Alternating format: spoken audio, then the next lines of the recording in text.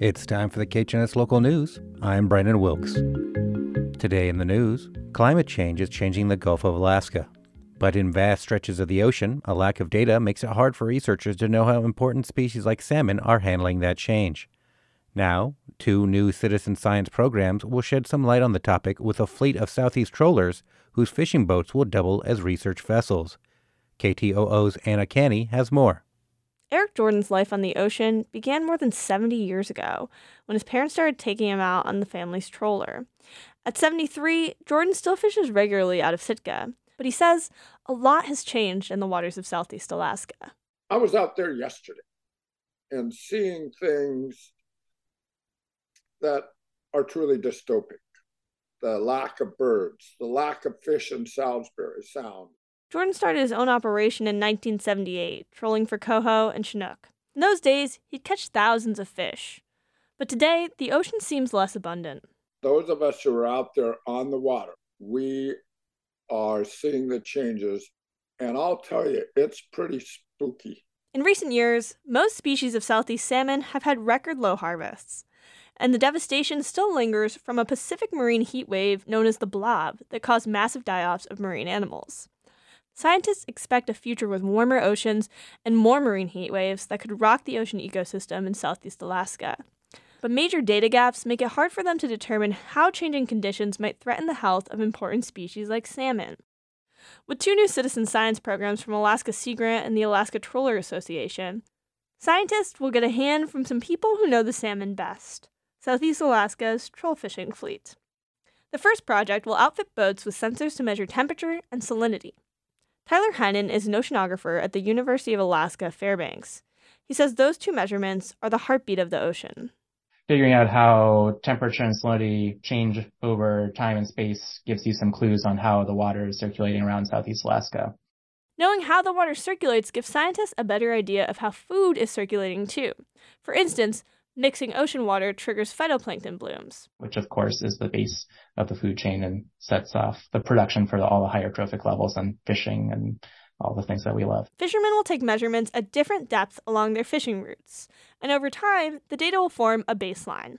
That will help researchers to determine what's normal and what might be linked to climate change. And for fishermen like Jim Moore, that data could add important context to decades of observations out on the water. People talk about, oh my goodness, I've never seen that before. Well, I've been fishing 53 years. I saw that back in 1979. I saw it again in 1983. And, the long-term data set is what's really valuable. Back in the 70s, he participated in a logbook program where fishermen studied salmon populations in the Gulf of Alaska. This spring, Moore and a select group of fishermen have relaunched the program electronically. They'll record things like the species and number of salmon they're catching, where they catch them, the size of the fish, and their stomach contents. Fishermen are natural scientists, and the trust built between management and science and the fishermen, I think, is a good thing because we're all working on it together. Back in Sitka, Eric Jordan will be testing out the logbook program on his boat this summer. And he says, for fishermen, collaborating with scientists is a long game. Trawlers have a long history of standing up for salmon, and we are going to do that. Through these citizen science programs, Southeast troll fishermen can further solidify their role as environmental stewards. In Juneau, I'm Anna Canny. Yamaha Motor Company, the Japanese manufacturer of motorcycles, boats, and other recreational vehicles, announced last week that they were phasing out their snow machines. After over 5 decades since the first Yamaha snow machine model was released, the company said they plan to end sales of machines in North America after the 2025 model year. In a statement, the Japanese company said it aimed to grow its business through more environmentally friendly motors, and it would be, quote, difficult to continue a sustainable business in the snowmobile market, unquote. For many Alaskans, especially those living in northern Alaska, snowmobiles, snow machines, or snow-goes, depending on your preference, are an essential part of winter travel. That's especially true for rural communities not connected by roads. For some, snow machines serve a recreational purpose. Mike Vassar is the executive director for Iron Dog, billed as the world's longest and toughest snowmobile race. The 2,500-mile course begins in Big Lake and travels north to the Seward Peninsula and northwest Arctic before circling back.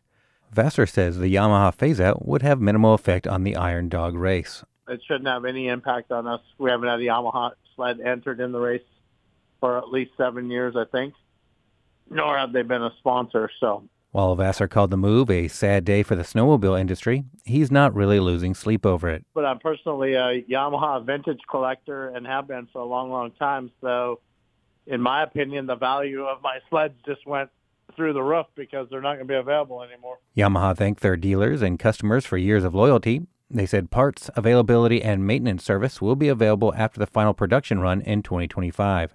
Yamaha's new 2024 snow machine models are in production and scheduled for fall delivery. That's it for the KHNS Local News. I'm Brandon Wilkes. You can find this story and learn how to access the KHNS News as a podcast at khns.org/news. This is KHNS, Haines, Skagway, and Cluckwan at 102.3 and translator K220 BK Skagway, Alaska at 91.9.